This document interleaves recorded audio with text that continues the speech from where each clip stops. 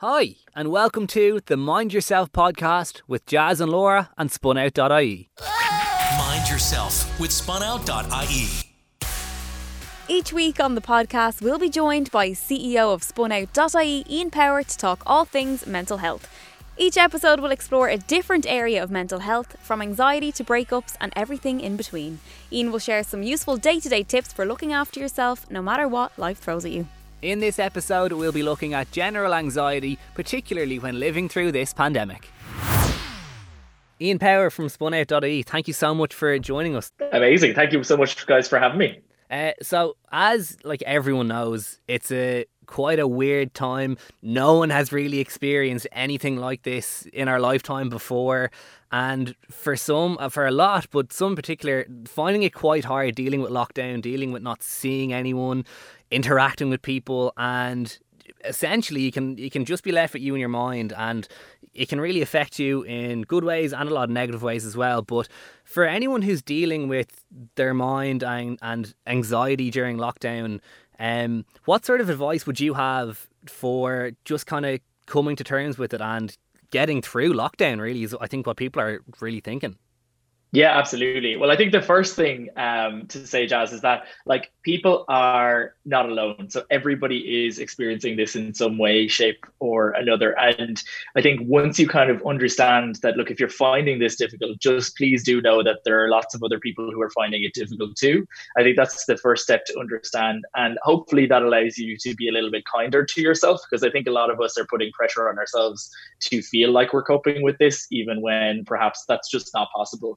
And I think that that's the first thing I would say. The second thing is that we are always saying to younger people who are texting us and getting in touch with us about anxiety, that there are often different things that you will have used in the past as ways to get through stuff. So those are things that are kind of protective for your mental health. Those are the coping mechanisms that you constantly have leaned to. And I think some of the times we're probably unaware that maybe we do it. I think we're not necessarily consciously doing some of those things. And they can be really basic things. They can, actually, for a lot of our readers at the moment, we did a survey with 1,000 young people last week.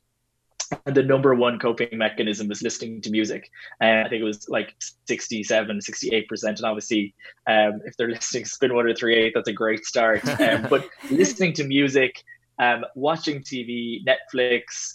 The third was getting out for a walk, which I thought was really interesting. So it's very easy at the moment to kind of just be stuck at home and kind of consigned to the couch or to the bed or whatever. And just trying to, if you can, get yourself out and washed and, out into the fresh air. It doesn't have to be for a run. You don't have to suddenly turn into a 10K runner or anything like that. It's literally just to get out around the block for a bit of fresh air. And you'd be really surprised kind of how much that can improve your mood and kind of hopefully deal with some of the anxiety. I think one of the key points to make as well about anxiety is that for a lot of people right now, this is a state of stress. It's a state of anxious feeling versus, the people who will suffer from anxiety kind of on a longer term basis, people who may have a diagnosis of general anxiety disorder and things like that. So it's not to compare the two in any way, but rather just to understand that those are legitimate feelings that people are feeling right now. And so those would be the kind of the first things that I would say. I think one of the feelings, I know I've definitely been feeling this, and I'm pretty sure other people have as well. Now that we are in a state of self-isolation, we do have a lot more free time. And I think one of the main thing is a lot of people have felt pressure to be using this free time with maybe learning a new hobby or kind of getting some more, productivity done, kind of maybe for some people that could be learning a new skill or starting a podcast or whatever it is. And I think there's a lot of pressure on people going on social media. My screen time has increased significantly. I'm super guilty of this. Do you have any tips for people to maybe just maybe to kind of take a break from social media and their phone? Any useful tips would be great. And also just maybe if you have any tips that maybe work for you, Ian, of just how to kind of maybe enjoy your free time and not be so worried about what other people are doing, and maybe learn how to take this period as a time of rest and relaxation. Yeah, absolutely. I think one of the things that I would say is firstly to try to establish a routine for yourself, because I think that's probably one of the things that people are finding difficult, because a lot of this is affecting our stability in the world. I think that's really been something that is challenging our mental health. So really just trying to find whatever type of routine you can realistically achieve every day. I think that's really important. And it's not about necessarily being productive. It's just about having some sort of cycle that you can go through that includes kind of some of the healthy things, like making sure, I think you're getting 8 hours or whatever nights, 8 hours of sleep every night. That's really important. And sometimes it can kind of go out the window when maybe you don't have to be up for work the following day, or you don't have to be up for college. It can be very easy to kind of stay up binging Netflix till 3 a.m. Because your series is so compelling or whatever. So just trying to remember, actually, look, that's a really protective factor for my mental health. So I need to kind of remember to do it.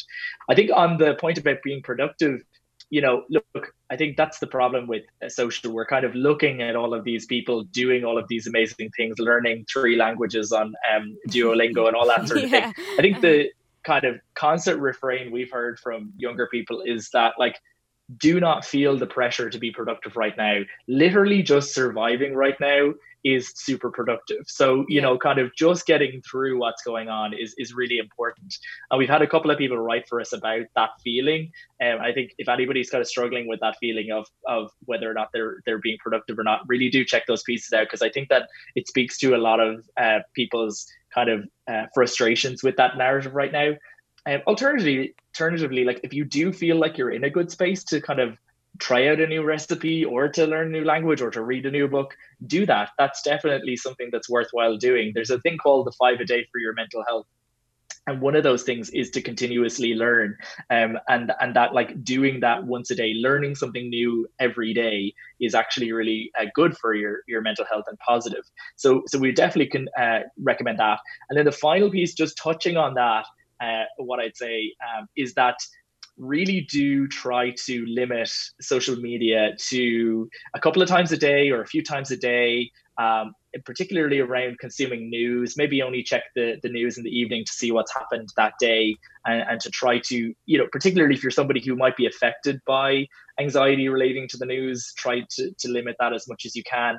And then the other thing as well is that, cause our screen time is absolutely rocketing right now, one of the things that I've found very useful is to switch off notifications, particularly on the busier apps, because what the notifications are designed to do is obviously to draw you back into the apps over and over again, multiple times a day. And you'd be absolutely shocked when you look at your stats on your phone to see how many times you do actually pick up your phone. Embarrassing. Right?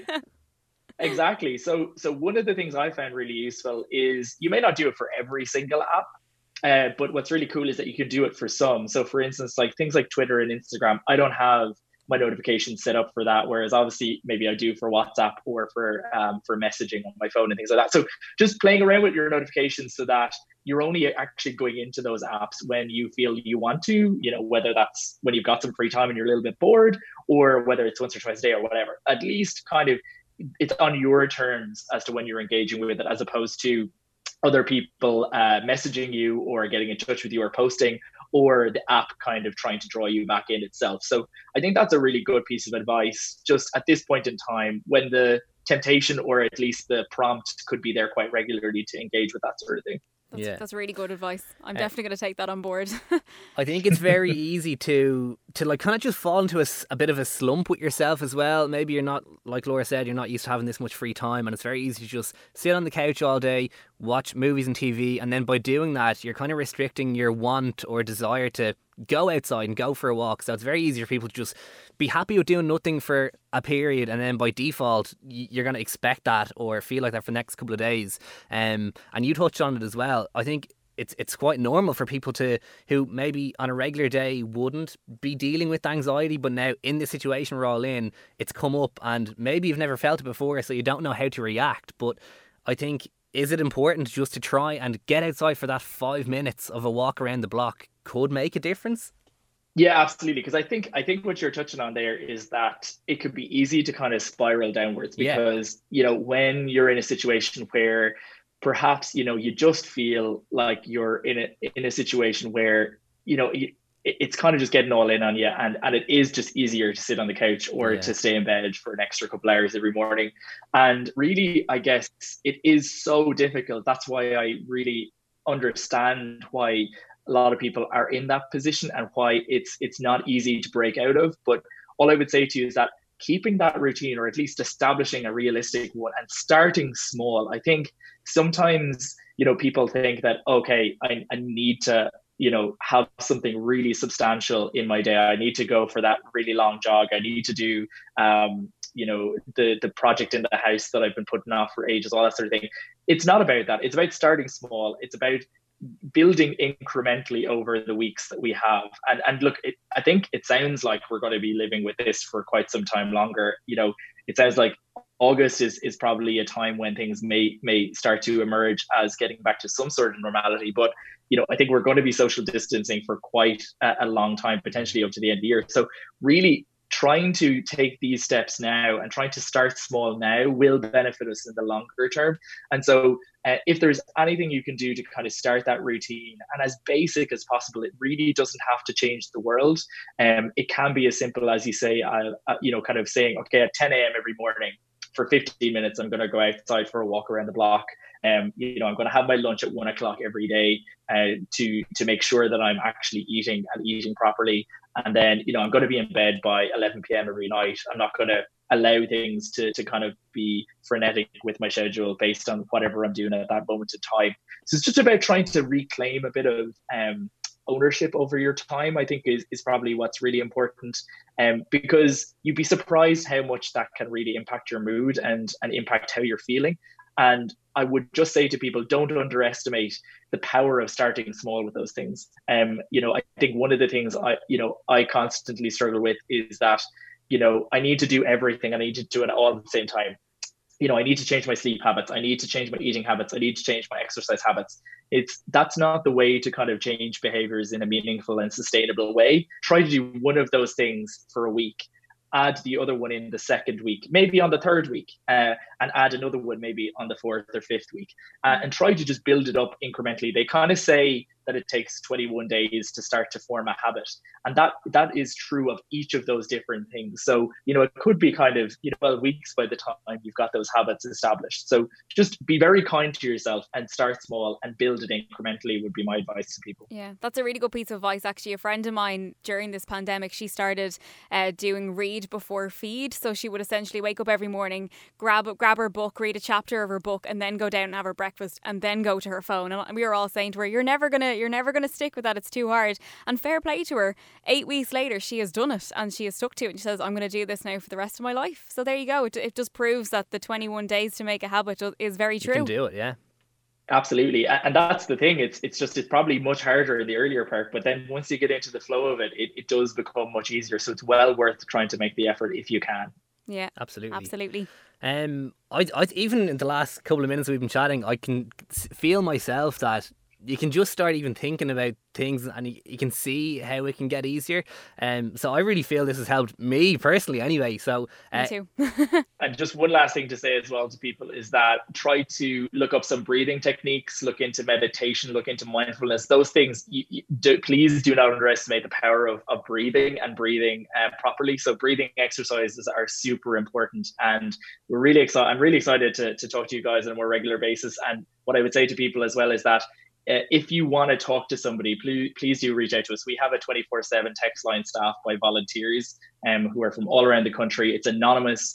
You can reach out to us anytime. And what's really interesting is that about half of people reach out to us because they just want to talk to somebody that they don't know. So please do give us a shout. We're on 086 1800 280 for anybody that just wants to talk to somebody about how they're feeling right now. Amazing. Ian Perry, CEO of spunout.ie. Thank you so much for your time today.